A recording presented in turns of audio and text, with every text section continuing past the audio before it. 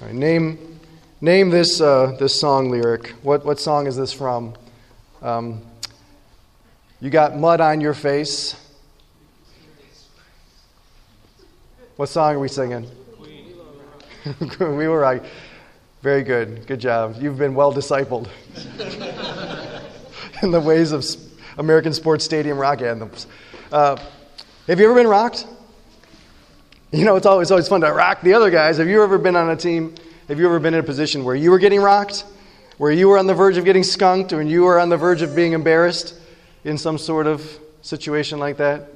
Or you got mud on your face? What is that referring to? It's you're face down, right? You're eating dirt. That's what this is talking about. Look with me at Galatians chapter 2, verse 2. This is what Paul is saying, I think was happening to me. In Galatians 2:2, he says, I went up because of a revelation I set before the apostles, the gospel that I proclaimed among the Gentiles, in order to make sure that I was not running or had not run in vain. Can you imagine Paul worrying, does the gospel work? And is what I'm doing with my life now worth it? Can you imagine Paul thinking those thoughts? Like even someone who had met Jesus in person, whose life had been completely 100% transformed by that encounter with Jesus, even that person, even Paul, sometimes wondered, what good is the gospel? Do you ever wonder that? What good is the gospel? Paul had been rocked by this pre-Galatian situation here that he's describing in chapter 2. And so he had to work through a few questions, which is really what our text is about. Who is the gospel for, and what is the gospel good for? Who does the gospel apply to? You know, this is the question of these 10 verses. Is it just for Jews? Fast forward a couple hundred years. Is it just for the Holy Roman Empire? Right? Fast forward several hundred more years. Is it just for Europeans? Is it just for Middle Americans? Who is the gospel for? Does it apply to... And then, what is the gospel good for? You know, ever since Freud and Marx kind of interacted with the gospel with us culturally, there's always been sort of a lingering subtext to all conversations about this in our culture, which is the gospel just a psychological device for emotionally needy people? Or is it just nice for you to have in your back pocket when you're going into seasons of loss? When you lose something, then I'm just so thankful for the hope of the gospel, but the rest of the time it's sort of like, well, I don't really need it for that. What does the gospel work for? What is it good for? Who is it good for? If you look at Galatians chapters 1 and 2, as we come into chapter 2 here this morning, Paul has been working to establish that there's only one gospel. Not that there is another one, he says. There's one gospel, and that one gospel is the gospel from God. But the question this morning is about the relevance and significance of the gospel to our lives. Sure, there's one gospel. Okay, we all agree with that. Oh, and yeah, the gospel's all from God. We believe that the Bible's from God, that this is God's thing. But does it matter to this in my life? Could it be applicable to that person over there who I'm worried about? Who is it good for? What is it good for? What kind of people and what kind of situations benefit from the gospel? Is there fine print in the gospel? You know, we go to chapter 1, verse 4, and Paul lays out a brief summary, one of these briefest summaries of the gospel, that Jesus Christ gave himself for our sins. Is there an asterisk at the word our? And then you go down and you read the fine print. Well, not applicable under the following conditions, right? No pre-existing conditions. You have to have $50,000 in the bank. You have to have a BMI of 30 or more. I remember talking with a friend of mine in church who was worried. He was laboring under a sense of bitterness and grief, thinking that the gospel is only applicable to the pretty people. The people who have their act together, the people who've already kind of rounded the curve, and they're in a place where now they seem to be rejoicing in Jesus. They seem to be celebrating the truths of the gospel. That's who the gospel's for, people who already have their act together. Or maybe you're on the other side of things where you say, you know what, I've kind of got my act together. I don't really need God. I don't really need to worry about the truths of the gospel because I'm not starving in Africa. I'm not homeless. Those people need God, and I'll let God give his attention to them. I'm going to, use Google and focus on my abilities and my resources. Is there fine print to the gospel? What kind of people and what kind of situations benefit from the gospel?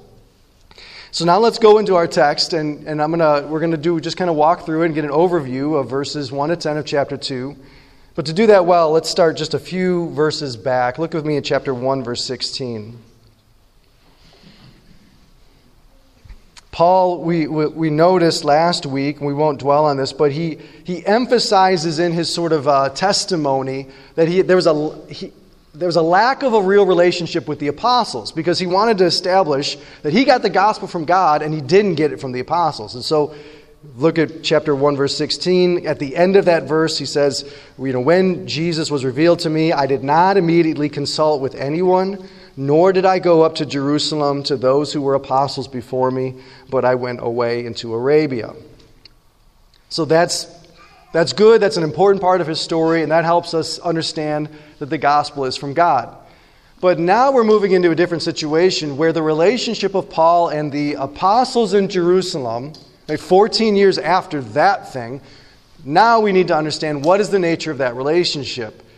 And here's why. It's because of what we see a little bit of in chapter 2, verse 12, where Paul says there that before certain men came from James.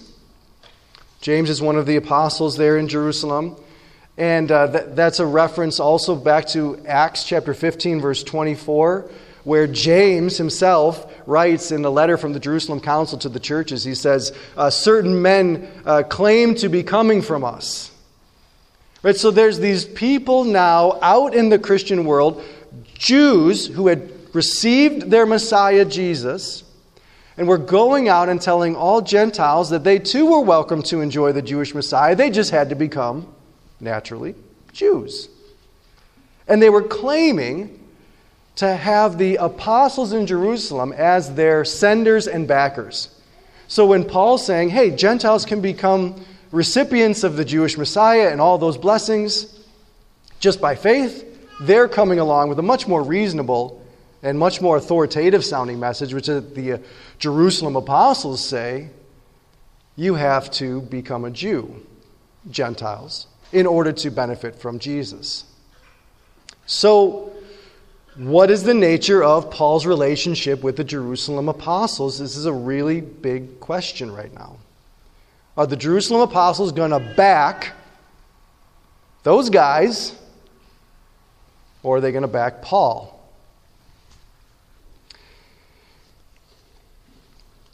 This is a very tense situation,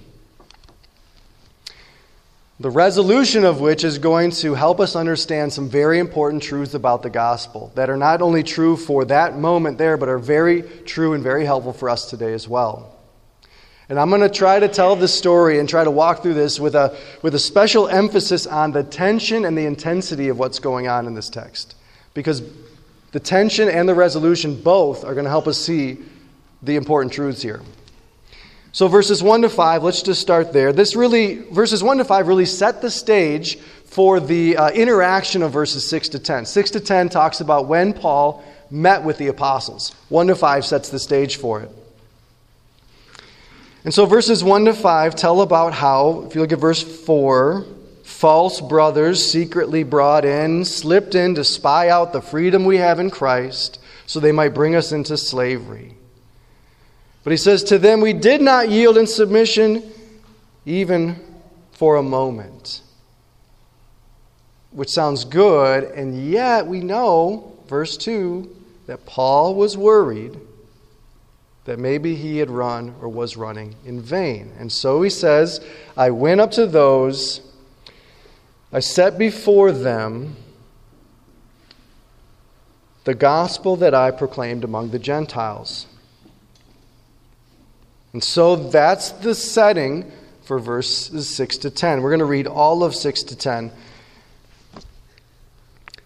And from those who seem to be influential, parentheses, what they were makes no difference to me. God shows no partiality. In parentheses, those, I say, who seemed influential added nothing to me. On the contrary, when they saw that I had been entrusted with the gospel to the uncircumcised, just as Peter had been entrusted with the gospel to the circumcised, parentheses, for he who worked through Peter for his apostolic ministry to the circumcised, worked also through me for mine to the Gentiles, end parentheses. And when James and Cephas, which is Peter, and John, who seemed to be pillars, perceived the grace that was given to me, they gave the right hand of fellowship to Barnabas and me, that we should go to the Gentiles and they to the circumcised. Only they asked us to remember the poor, the very thing I was eager to do. Now we see a little bit of this in these 5 verses, but over the courses of verses 1 to 10, there's Paul interrupts himself 4 times. What is that an indication of in a monologue? Right? If somebody's making a point, but hang on, let me say this other thing now too. Now let me get back to my point. Now hang on, let me say this other thing now too. Now hang on, let me get back. Right? It shows, it's a sign of intensity, right?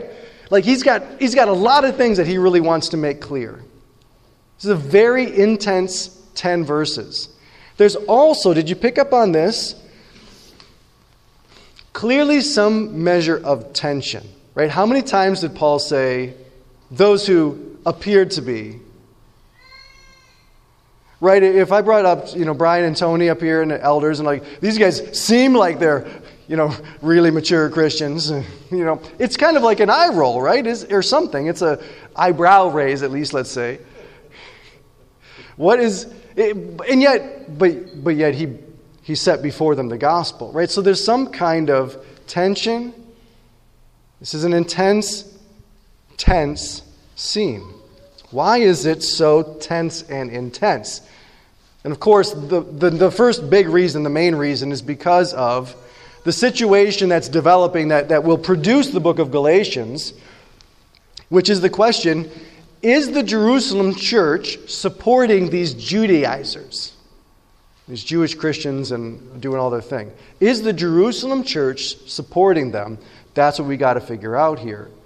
The second reason why this is so tense and intense is, like we talked about last week, Paul was trying to kill these guys not too long ago. Has anybody ever tried to kill you? You don't. It always has a kind of a certain freshness and newness in your mind, doesn't it? Whenever you interact with them, so Paul kind of showing up there, like, that's right. Where do I know you from? Oh, that's right. You're the guy who's trying to kill us all not long ago. So that adds a layer of tension. These are real people, right? So they're just not we sometimes read the Bible and we think that, Paul or the apostles, they became Christians and then just got a different software download and now they're just perfect and all their motives are pure. They don't struggle with any of the feelings that we have. We're the delinquent Christians and these are the super ones. But we're all the same. They're just as delinquent or we're just as super in a lot of ways as them. So, of course, that's going to be an added note of tension.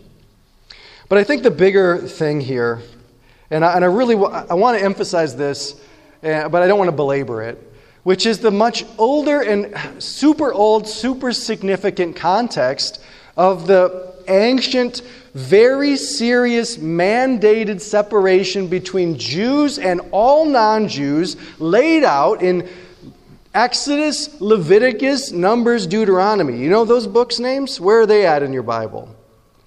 All the way back at the beginning, right? Foundational texts, 1,500 years before the book of Galatians. Foundational texts given to Israel from God through Moses saying, be super duper separate. In fact, I'm going to mark you out as special as mine through circumcision and the law and certain days and feasts and observances. And then add to that, those of you who know the history of the Old Testament, that Israel hardly ever did that. Right? So there's all these regular reoccurring compromises and failures to stay separated, which means that by the time we come to Galatians, that separation has become the epitome of Jewish identity. Their nationalism was ultra separate from the Gentiles. And so now into that context comes verses 7 and 8. The Jewish apostles, the Jewish Christian apostles, and then Paul, this Jewish Christian, are now they're saying, they saw that I had been entrusted with the good news of Jesus for the uncircumcised, and it was the same good news message that was given to the circumcised by Peter. And that God was energizing, verse 8. It says that he who worked through, that's he who empowered, he who energized me for my mission. The Lord our God, the Lord is one, and you shall love the Lord your God. This God empowered Peter and me in the same way, Gentiles and Jews. This is huge. Imagine back in the 1950s, and I don't know, I mean, none of us are like that old, right, to be able to remember this, but imagine back in the 1950s and the big communism scare, right? Everybody, the McCarthy trials, the witch hunting for communists. If all of a sudden some senator had stood up in Congress and said, you know, I think we should let all communists become American citizens if they ask nicely. Right? That guy would have to run for his life. This is what Paul is doing. He's saying these people who are diametrically opposed to our way of life and everything about us, we should let them become just like us and get all the benefits if they ask nicely. This is a tense situation. So what's going to happen, right? What's going to happen? What would be normal and natural for the apostles, these wizened Jewish Christian leaders? Are they going to affirm these old cultural divides, or are they going to go along with this new work of the Spirit of God, supposedly? Nothing would be more natural for them than to affirm these old cultural divides. Well, Paul, we just think it would be prudent at this time to focus in on our people and to care for them. We've got to care for them, Paul. You know, who are they going to back? Are they going to back their fanboys, their mentees? Guys that were in their Sunday school classes? Or are they going to back this guy that was formerly attacking them? Well, Paul, we think that you make a lot of good points. But we also, we have a responsibility to care for these young men.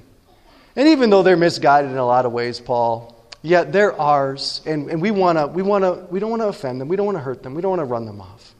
But nothing would be more natural than to tell Paul to go pound sand and to back up and circle the wagons here in Jerusalem for these Judaizers, with these apostles, and yet that is not what happens at all.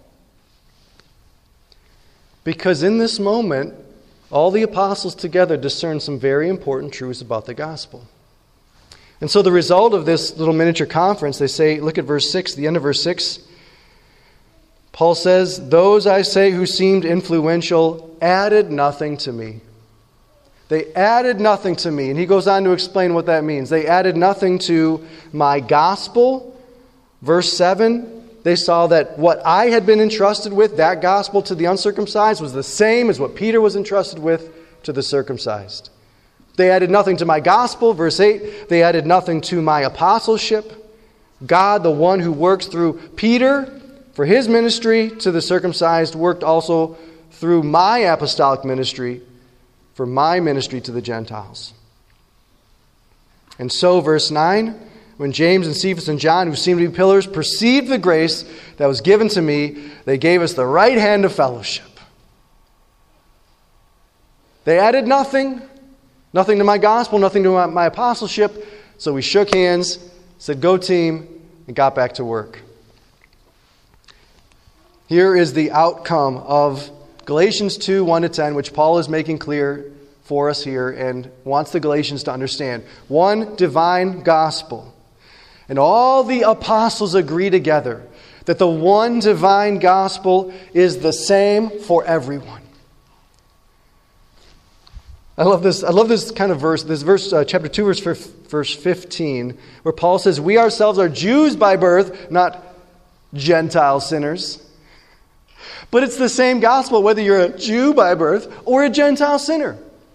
It's the same gospel for you whether you're the one to whom Exodus, Leviticus, Numbers, Deuteronomy came to protect you from these guys, or if you're those guys that Exodus, Leviticus, Numbers, and Deuteronomy was sent to the Jews to protect them from. Whichever group you're in, it's the same gospel for you. One gospel for all. And so for Paul's ministry and for the Galatians, the implication is that the gospel works for everyone, everywhere. And since the Spirit has preserved this for us to read today in our time, we might add one more word to that, which is to say that the gospel is good news for everyone, everywhere, always. The gospel is good news for everyone, everywhere, always. I wanted to emphasize the tension here and give you a sense of the size and significance of this moment of coming together between the apostles. Because, we live in a world where we think these are really significant differences, all the different differences that we would carve up our society with. That category, this category, those people, these people. But I want you to understand that no greater difference can be imagined than the difference between Paul and the apostles, between the Jews of Jerusalem and the Gentiles of Galatia. No greater difference then can be imagined than that difference. Or if that's not significant and clear enough for you, go in your mind to chapter 3, verse 28. Here in Christ there's neither Jew nor Greek, neither slave nor free, neither male nor female. We're talking about racial, national, political, class, gender. We're talking about every conceivable difference locked up in those three pairings. And the message of chapter 2, verses 1 to 10 is that the gospel is unaltered to all of those people in all of those places with whatever they're facing. The gospel works the same in all of these places. The gospel is good news for everyone, everywhere, always. This can be a little bit confusing for us sometimes. Even just in Palmyra, we've got Methodist church, Lutheran church, Bible church, right? There's Presbyterian churches. There's all these different kinds of churches. And it can be confusing to say, well, which gospel do they have? All of these Protestant churches, the ones that are preaching the gospel, are preaching this one same gospel. There is one gospel that has existed across all time and works in every single culture. In fact, I want to make this very clear, that the message of Jesus brings truth, hope, and beauty, has to billions of people over thousands of years in every single culture on the planet. Every single culture, right? Whether you're among the fisher people of Indonesia, whether you're in the jungles of South America, whether you're in the snowy mountains, you're a Norseman, right? Wherever you're from, wherever your people were, when they heard the gospel for the first time, they saw there's truth in that message that our religions and our cultures were never able to provide me with. There's a hope wrapped up in that message of this Jesus that my religion could never offer me. And I could never live life with certainty because I didn't have that. And there's a beauty to it that we were always just a step shy of. Every culture, across thousands of years of recorded human history, billions and billions of people have received the message of Jesus with joy. Everyone, everywhere, always. Just in the story of the Bible, Hagar, the Egyptian slave sent into the wilderness to die, finds the hope of the gospel for her. Ruth, the Moabite widow, who leaves her homeland in utter destitution, finds the hope of the gospel for her. Naaman, the Syrian general, who was given a death sentence when he was diagnosed with leprosy, found in the gospel hope of Israel, hope for even him. We go into the New Testament, we think about Cornelius, the Roman centurion, the powerful man, and Onesimus, a Roman slave, a nobody. Both of them find truth, hope, and beauty that they had no access to apart from the message of Jesus. We move into the modern world. We think of our Iranians under the Shah. We think of Amazonian tribes just emerging into the modern age. Chinese communists. Everywhere you turn and look, there are people there who are receiving the message of Jesus with joy. There is something There is an essential, unfaltering human longing that is only quieted in Christ. The message of that grace is the only thing that brings us into a place of peace. So Paul's question here, his concern in verse 2, was I running in vain? It's a question of the significance and relevance of the gospel. And that's a question that we struggle with. But we, like Paul, can run without that concern. We can run with confidence. We can run with confidence. Sometimes I feel like I run my Christian life. Maybe you feel like you run your Christian life. The way that I grew up jogging sometimes in preparation for sports, and my home in Detroit was situated in a 1 square mile block. It was 1 mile on all sides, sidewalk the whole way, stop signs and stoplights. It was just very proscribed. I could put in, my Discman and my Walkman or whatever and jog it and not worry about it. And then I went to college in northern Wisconsin, and it was all trails in the woods. And if you've ever done any jogging, the first time I came into the trails in the woods, you kind of come up to there's all these different forks in the road, right? There's these forks in the trail, and then you kind of do this for a second. And this is how a lot of us live our Christian lives. I don't know if the gospel is going to work for that situation. I don't know if I should share this with them. I don't know if this is something that Jesus should be involved in my life. And we hesitate, and we don't run with confidence. We worry that we're running in vain. And what Paul discovers here for himself and for us is that the good news of the gospel is for everyone, everywhere, always. The gospel is always relevant in significant ways. Always relevant in significant ways because of who Jesus is and because of what he did. Who is Jesus? He's over all things. So that means that if there's a thing, he's over it. What did Jesus do? He did all that everyone needs. And so if there's a problem, somehow Jesus is here to help with that. So I would like to encourage all of us to interact with the gospel the way that the apostles did at the end of this section. It says that they perceived the grace that was given to Paul, and they gave him the right hand of fellowship. Give the right hand of fellowship to the gospel. I'm saying this as attaching your strength to the gospel. Because Peter, James, and John, they gave the gospel their strength and their support. Paul drew strength from the gospel. So first of all, lean on the gospel. This is Paul's example. Lean on the gospel for strength. Whatever it is that we're facing right now, we're running out of diesel fuel or something, or maybe you have a difficult marriage, or maybe you've got all these anxieties right now in your present moment, or you've got all these lingering problems, these abuses from your past that you can't shake, or there's some sort of fear in your future that is pressuring you. Whatever that thing is, let the gospel serve you. Look with me at verse 8 one more time. What Paul says, he says that God is working through Peter, energizing, empowering Peter for his ministry, is the same God who is working through, energizing, powering me for mine.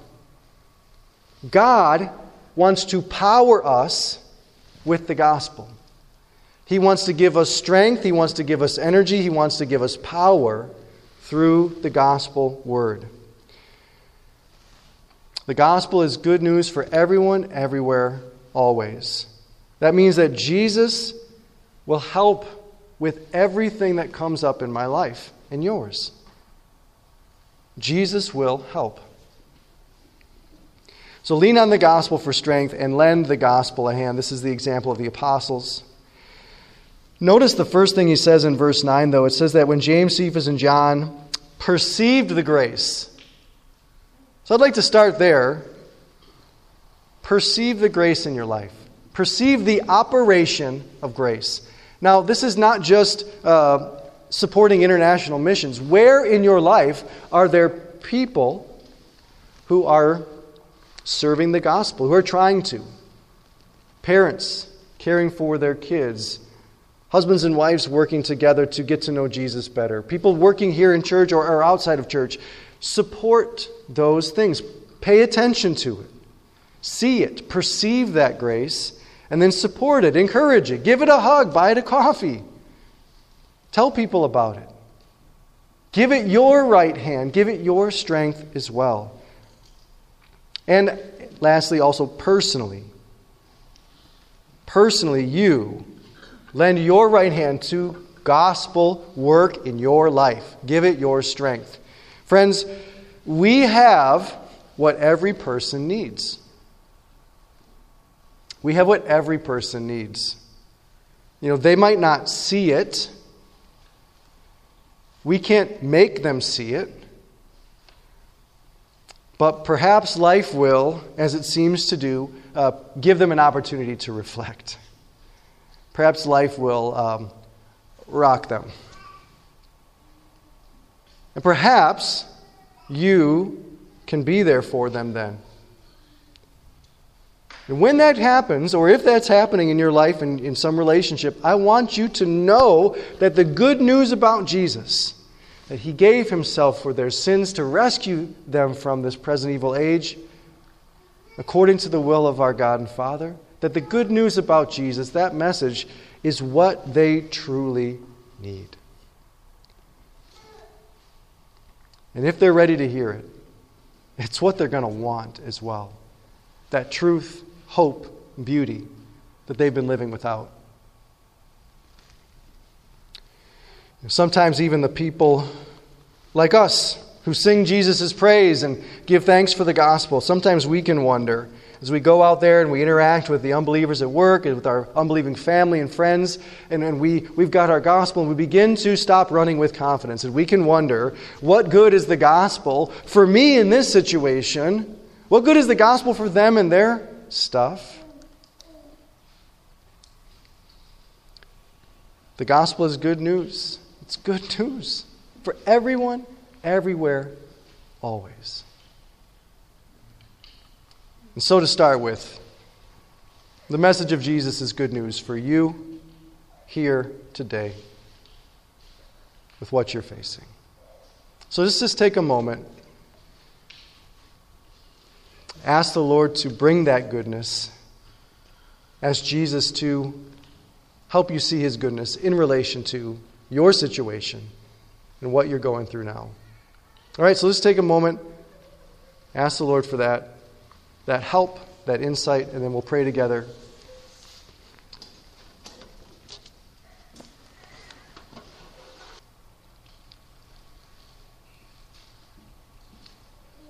Let's pray together.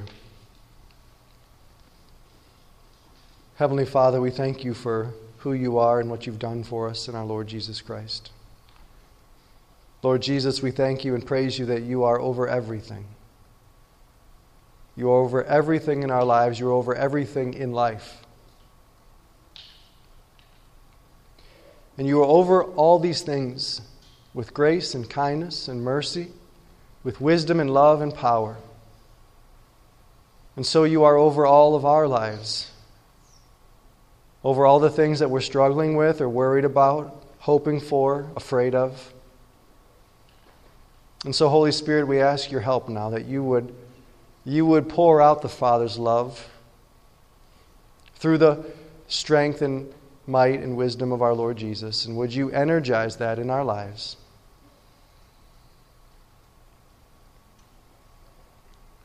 Help us to draw strength from the gospel and to be a people strong in the message of Jesus.